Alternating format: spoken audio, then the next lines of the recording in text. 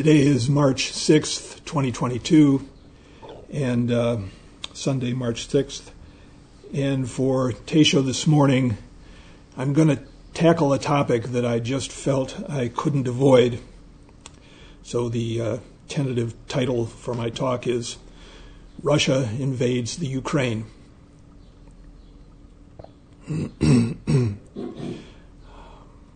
There's a quote from Lenin.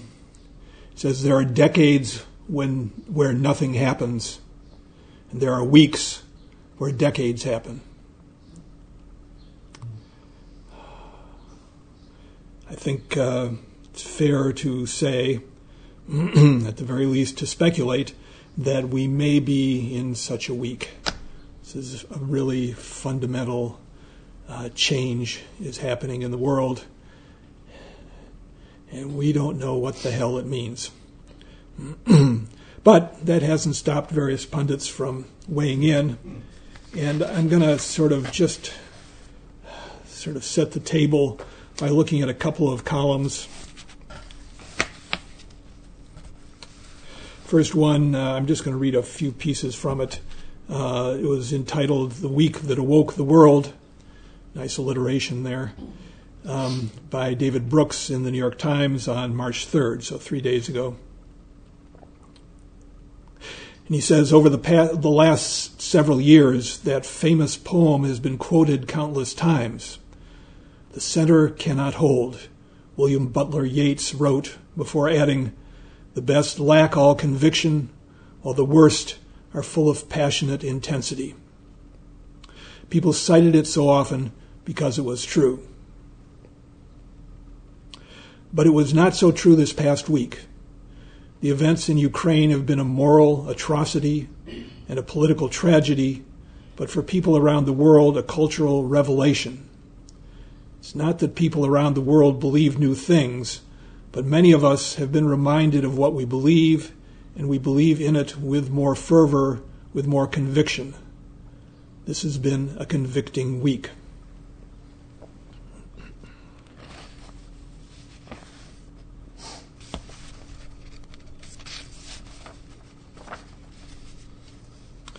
Skip over a lot. It's interesting, but there's only so much you can bring in.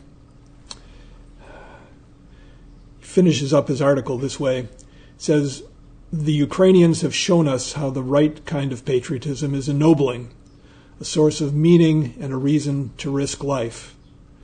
They've shown us that the love of a particular place, their own land and people, warts and all, can be part and parcel of a love for universal ideas like democracy, liberalism, and freedom. There's been a restored faith in the West, in liberalism, in our community of nations. There's been so much division of late within and between nations. But now I wake up in the morning, pick up my phone, and I'm cheered that Sweden is providing military aid to Ukraine, and I'm awed by what the German people now support.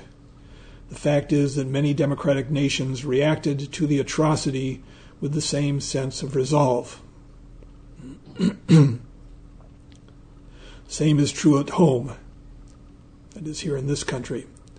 Of course, there are bitter partisans who use the moment to attack the left for being weak or to accuse the right of being pro-Putin. There are always going to be people who are happy to be factually inaccurate if it will make them socially divisive. But at this point, almost every member of Congress is united about our general cause. That's because we have learned to revile that which people for centuries took for granted, that big countries would gobble up small countries, that the powerful would do what they could, and that the weak would suffer what they must. This week, perhaps, we've come to value more highly our modern liberal ethic. There's been a mood of democratic pessimism as authoritarianism has spread and strutted. Academics of left and right have criticized liberalism. David Brooks, of course, is very fond of liberalism. This week we have a clearer view of the alternative. It looks like Vladimir Putin. The creed of liberalism is getting a second wind. There's a school of academic realists who imagine that foreign affairs is all about cold national interest conducted by chess master strategists. But this week we saw that foreign affairs, like life, is a moral enterprise, and moral rightness is a source of social power and fighting morale. Things will likely get even more brutal for the Ukrainians. But the moral flame they fueled this week may in the end still burn strong.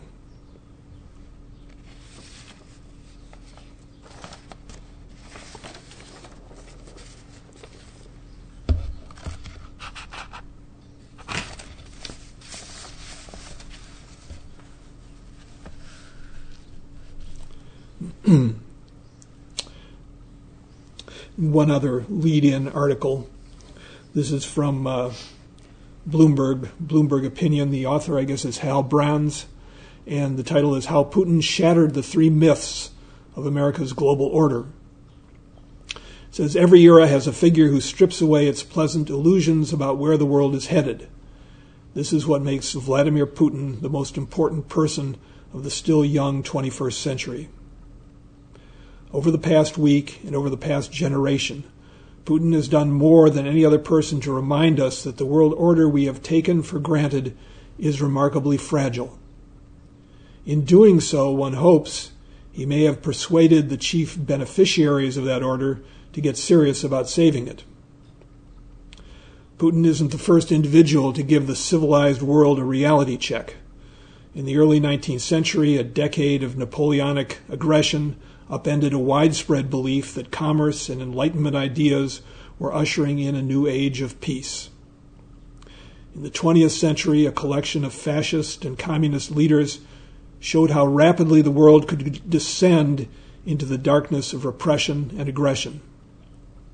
More recently, no one has smashed the intellectual pieties of the post-Cold World era as thoroughly as Putin. Then he says, we shouldn't be surprised. In 2007, as Western intellectuals were celebrating the triumph of the liberal international order, Putin warned that he was about to start rolling that order back. In a scorching speech at the Munich Security Conference, Putin denounced the spread of liberal values and American influence. He declared that Russia would not forever live with a system that constrained its influence and threatened its regime. He wasn't kidding. At home and abroad, Putin's policies have assailed three core tenets of post-Cold War optimism about the trajectory of global affairs.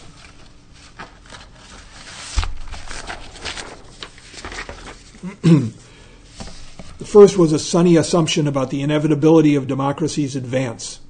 In the 1990s, President Bill Clinton talked about a world where democracy and free markets would know no borders. In 2005, President George W. Bush touted the ambition of, quote, ending tyranny in our world. Putin had other ideas. He reversed Russia's unfinished democratic experiment. So people know when Putin first came to power, he was sort of selected by Boris Yeltsin to succeed him.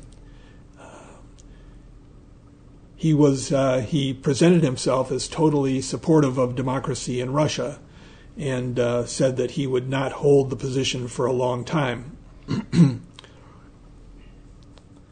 That was a long time ago. He reversed the unfinished democratic experiment and constructed a personalistic autocracy.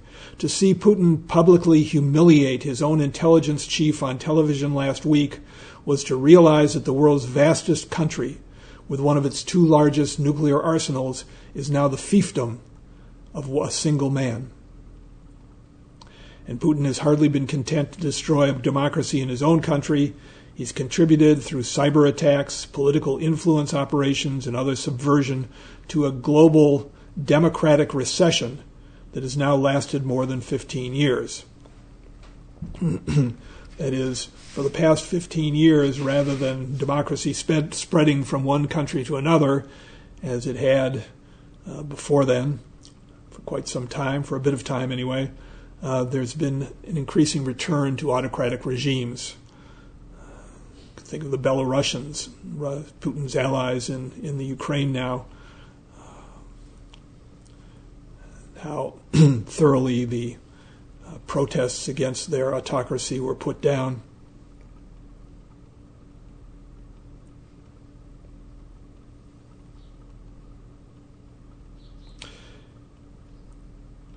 Putin has also shattered a second tenet of the post-Cold War mindset, the idea that great power rivalry was over and that violent major conflict had thus become passé. Russia has now waged 3 wars of imperial restoration in the former Soviet Union, in the Ukraine, in Georgia, and in Chechnya.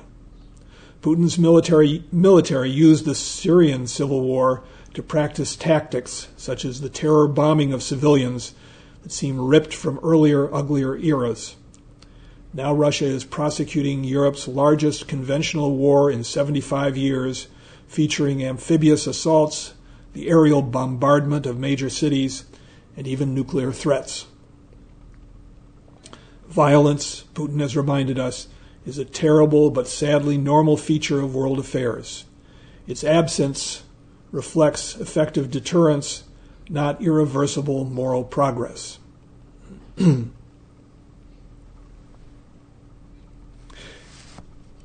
Comment there that I think it's probably a combination of both of those things. I think people are less willing to accept the raw rule of power, but what many, many people may believe doesn't overcome one man who's got authority over a large and willing army.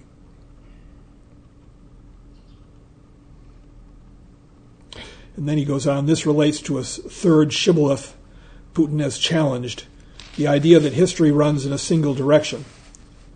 During the 1990s, the triumph of democracy, great power, peace, and Western influence seemed irreversible. The Clinton administration called countries that bucked these trends backlash states, the idea being that they could only offer atavistic, doomed resistance to the progression of history. But history, as Putin has showed us, doesn't bend on its own. Aggression can succeed. Democracies can be destroyed by determined enemies. International norms are really just rules made and enforced by states that combine great power with great determination, which means that history is a constant struggle to prevent the world from being thrust back into patterns of predation that it can never permanently escape. Here, Putin has done the U.S. and its friends a favor because that lesson is sinking in. A week of Russian aggression accomplished what a decade of American cajoling could not, a commitment by Germany to arm itself in a way befitting a serious power. Democratic countries around the world are supporting the most devastating sanctions campaign ever aimed at a major power. They're pouring weapons into Ukraine to support its surprisingly vigorous resistance.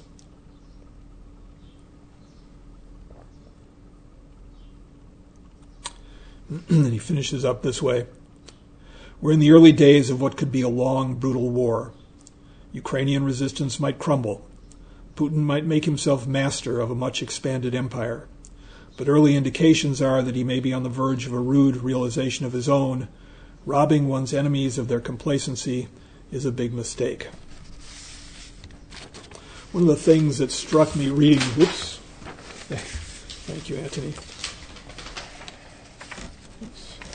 So many of these various articles is a certain gleefulness on the part of Western commentators about how Putin had really stepped in it and doomed to failure. And I can understand that, but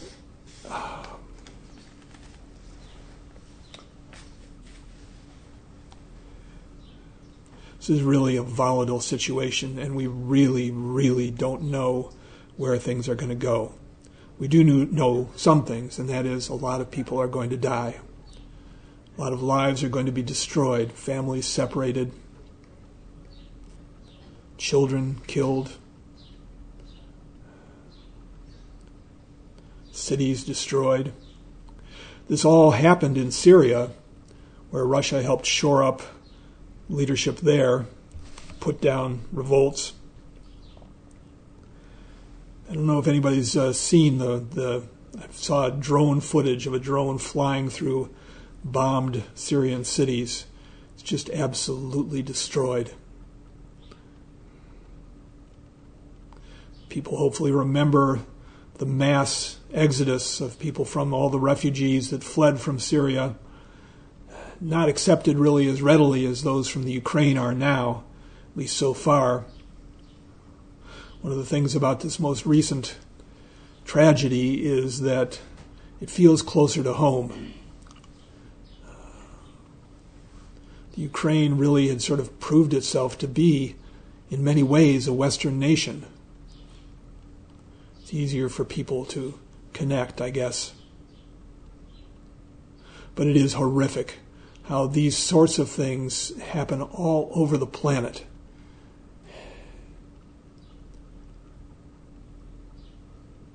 It's happened to the Tibetan people, the Uyghurs in China, in Africa. The world has been a brutal place.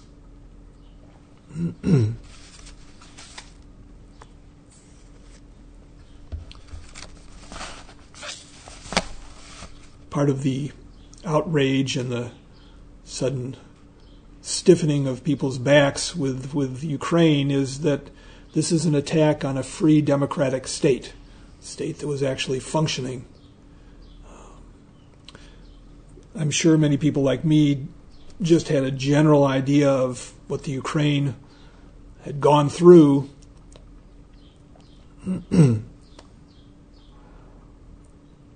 Just the briefest of recaps. They were basically taken over by the Bolsheviks in, I believe, 1922, and became part of the USSR. They became a Soviet Socialist Republic.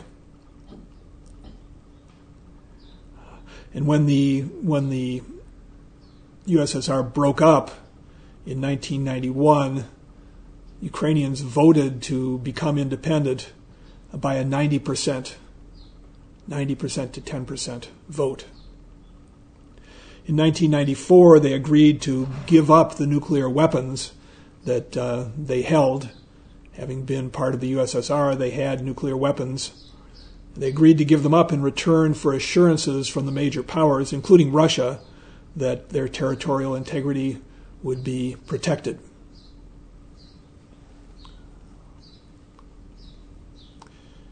In 2004, the pro-Western, I believe either president or prime minister of the Ukraine, Yushchenko, was poisoned, most certainly by the Russians. He survived, and he served until 2010, and then was replaced by the man he had defeated, who the Russians backed. I'm not sure if I can pronounce his name right, Yanukovych, who then began turning the Ukraine towards Russia and backing out of agreements to integrate more with Europe. And that led to what's called the Maidan Revolution, where people took to the streets and successfully turned things around. At the same time, though, the Crimea and I believe the Donbass, two areas of the Ukraine with a large ethnic Russian population, revolted, and with Soviet help, with Russian help, they've been able to maintain their freedom. They're not recognized as free countries except by Russia and maybe some others, and there's still battles going on in those areas, and thousands of civilians have died there. But it's been sort of, relatively speaking, a slow burn.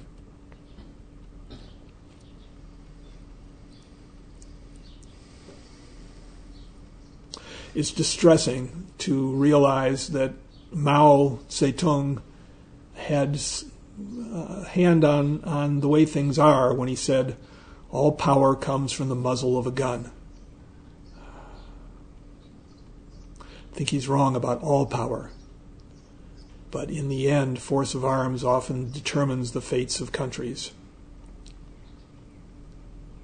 We've always had this hope that economic integration, knitting the world together with all kinds of trade agreements and exchanges and whatnot, would prevent this sort of war.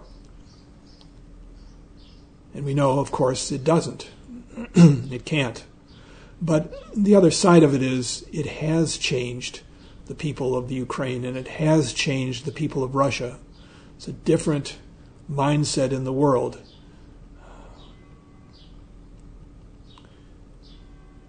Can't guarantee what direction things will move in, but at least there's more awareness, I think. I think it's fair to say there's more awareness in the world of the humanity of other peoples. Of course, that often gets eroded by all the false messages that are being sent out. One of the most alarming things about our current age is how easy it is to build up a myth that people will buy. And the people who do this have become more and more skillful. Sort of like all the principles of advertising and public relations are suddenly put into making people work against their own interests.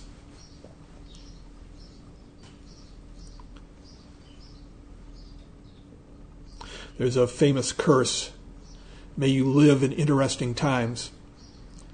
And we all have received that curse. There's a real uncertainty as to how this will play out. There's already a massive refugee crisis. Millions of people going from the Ukraine into Europe.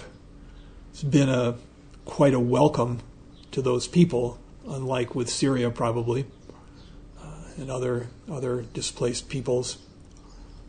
I was talking to some neighbors yesterday, and they told me about family in Poland on the western edge, so the farthest possible from the Ukraine, who drove all the way to the border to take a Ukrainian family and spirit it back and put them up and take care of them. A lot of people taking refugees into their homes. We don't know what the economic fallout is going to be. Obviously, these sanctions that were mentioned before are more thoroughgoing than anything that's ever been done before. And I don't see how anyone can be certain how that's going to play out. Already there's all sorts of supply chain problems going on as an aftermath of the pandemic.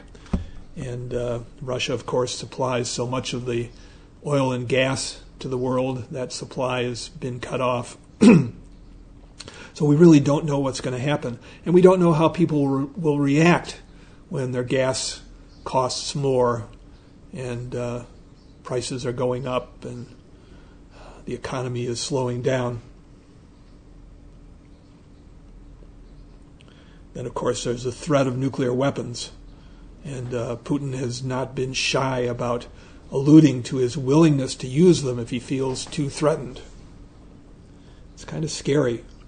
We could be, some people have said, this is the beginning of World War III. It's hard to know in the moment. Could also end up with some sort of face-saving compromise. Some promises from the Ukraine, slice off a little more territory for Russia. Hard to say. But what are we to make of this as Buddhists, as Buddhist practitioners?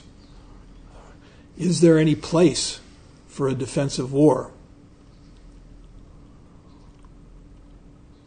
The Buddha was pretty explicit about nonviolence. But he also lived in a world where war was commonplace. In fact, I don't know if people know this story, but the Buddha was from the warrior class.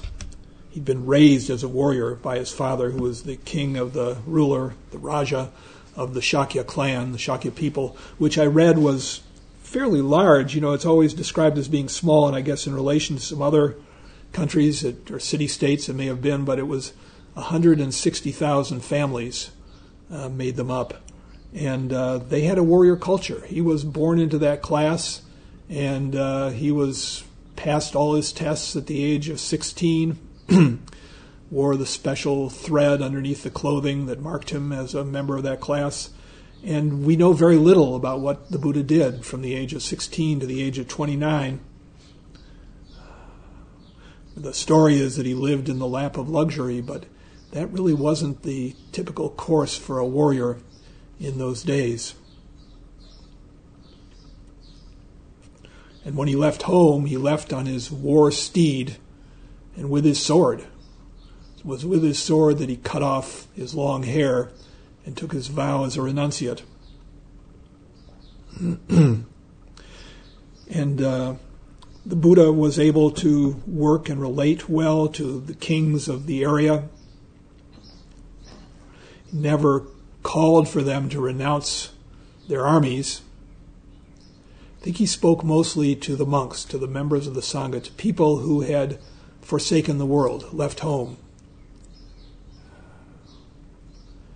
We've taken that step, fully committed ourselves in that way, and there aren't many people who have. There aren't many true monks, people who call themselves monks, but who've really renounced the world, possessions, relationships, intimate relationships. If you've done that, then there's no place for you to resist violence. It's a famous passage where the Buddha describes somebody being cut to pieces by robbers and accepting it. But I think I'd argue it's different for laymen, for lay people. I think if your country comes under attack, I can't help but feel sympathy. Pictures we see, of course, a lot of what we see, you could argue, has been curated to shape our opinion. Nevertheless, there's a lot of raw footage out there. Seeing Ukrainian women taking up arms with tears in their eyes. Can't help but being inspired by Zelensky, the leader, the Ukrainian leader, was offered sanctuary when the Russians came in, and he said, "I don't need a ride, I need ammunition." At the same time, can't help but feel sympathy for the Russian soldiers, many of them in their 20s with no idea what they were doing. If they even knew they were invading the Ukraine, they were told that they'd be accepted with open arms. There's been a lot of confusion revealed on their part. So many on both sides are going to die. Really is a disaster.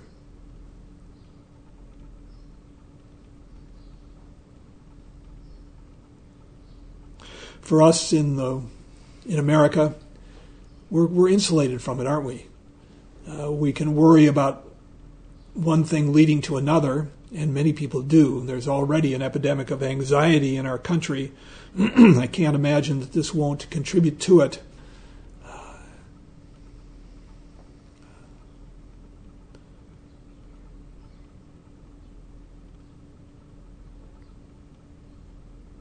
How do we live with this uncertainty and the possibility of a disastrous outcome, not just for the Ukraine or for Russia, but for us as well, for the whole world?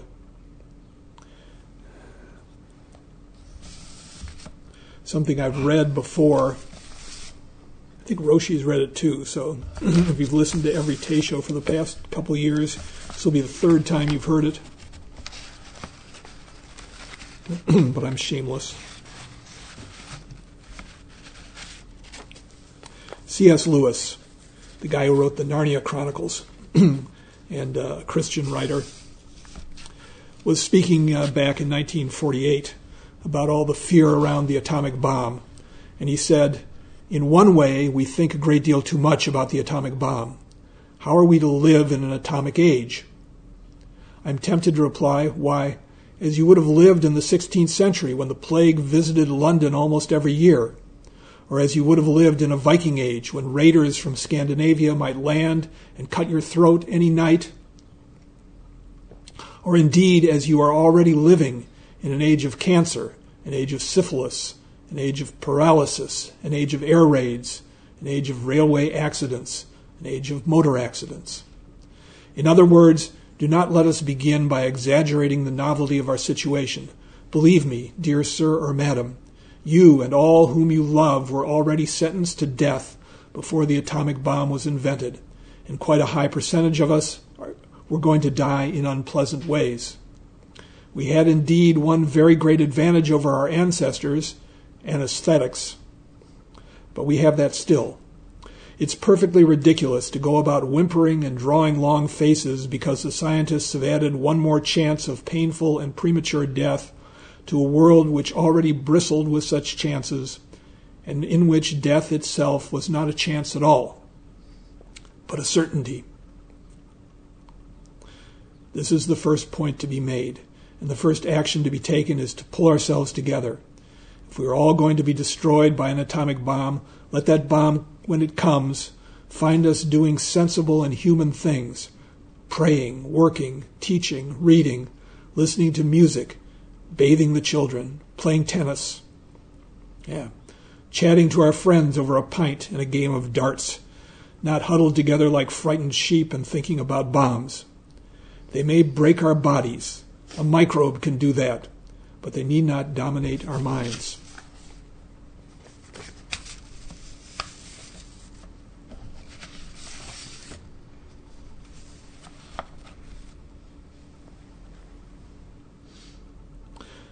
When we really take this to heart, turn towards it instead of sticking it back in an uncomfortable corner of our mind, realize there's not a lot of value in trying to predict, into wrapping ourselves up in hypotheticals at the expense of our being anchored in the present, at the expense of our seeing what's right in front of us, seeing what we can do to help those around us.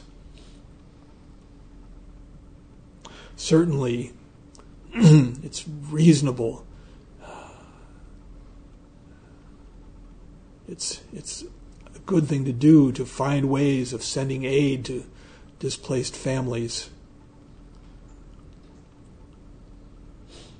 It's a little more fraught to send military aid, but can totally understand why people would do that and why democratic countries are doing that.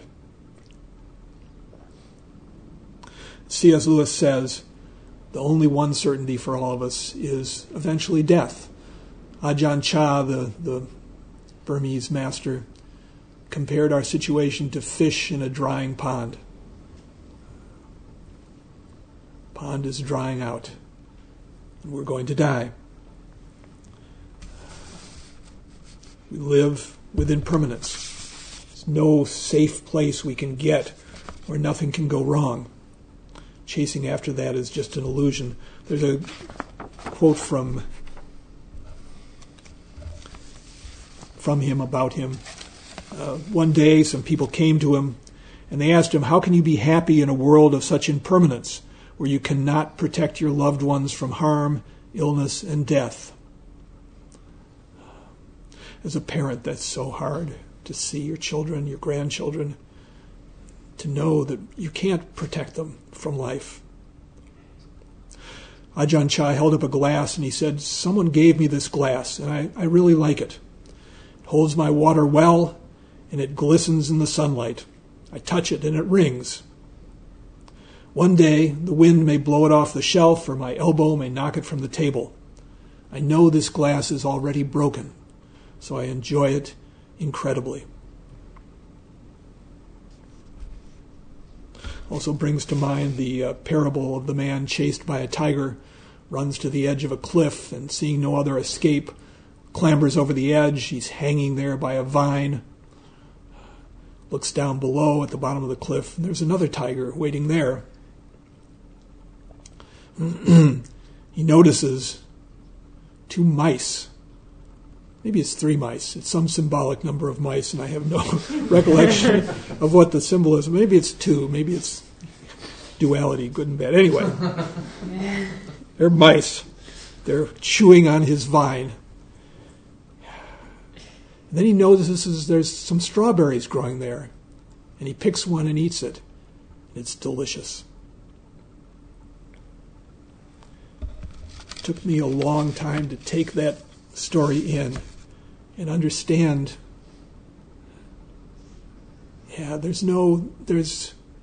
we're all in this situation, all of us together.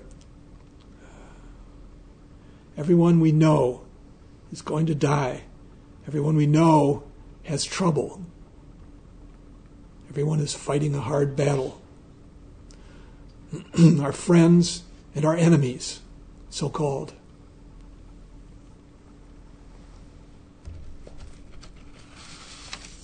What's the best response?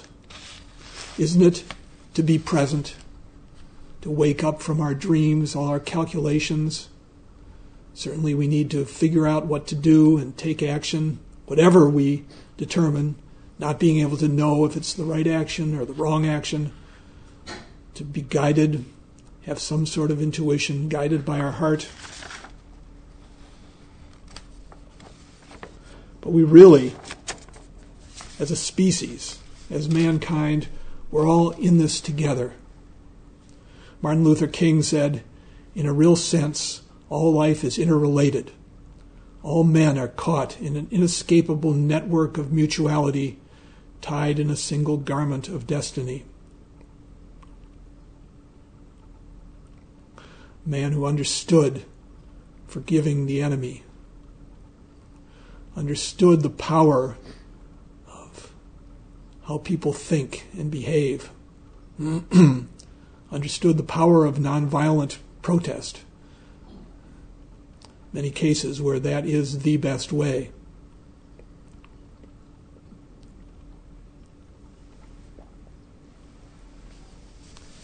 In the end,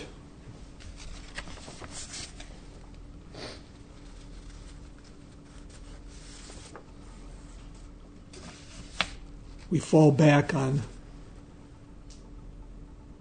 courage and kindness.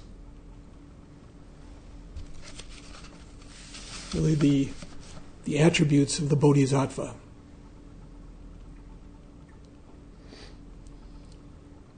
It's a poem I'm going to read. It's by a woman named Naomi Shihab Nye. Don't know who she is. The poem is entitled Kindness. Before you know what kindness really is, you must lose things. Feel the future dissolve in a moment, like salt in a weakened broth. What you held in your hand, what you counted and carefully saved, all this must go, so you know how desolate the landscape can be between the regions of kindness. How you ride and ride, thinking the bus will never stop. The passengers eating maize and chicken will stare out the window forever.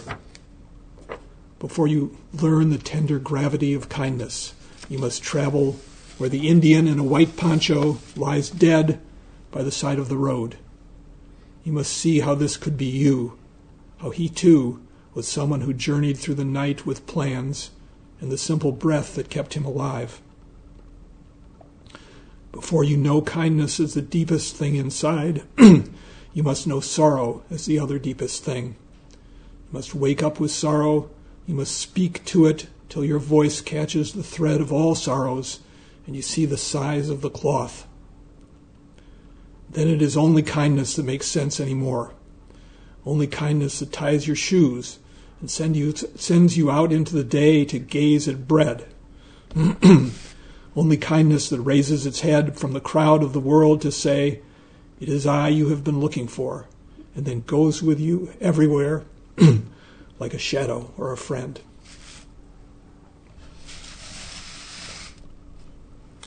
I'm going to stop now and we'll recite the 4 vows.